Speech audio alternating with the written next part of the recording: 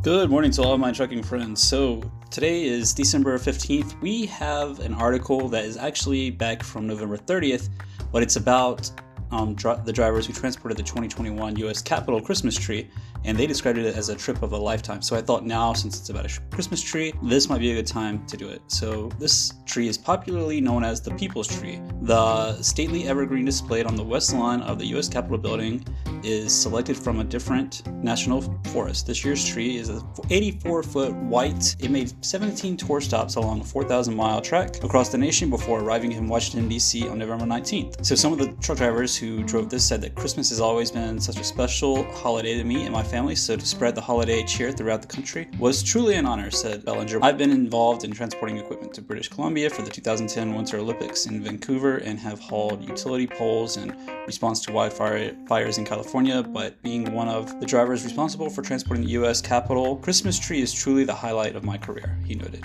We hope that this article might help to put you a little bit more in the holiday spirit. We will talk to you soon. Please do us a favor and go ahead and subscribe to this channel, as it will help us greatly, and be sure to follow ELE's social media accounts.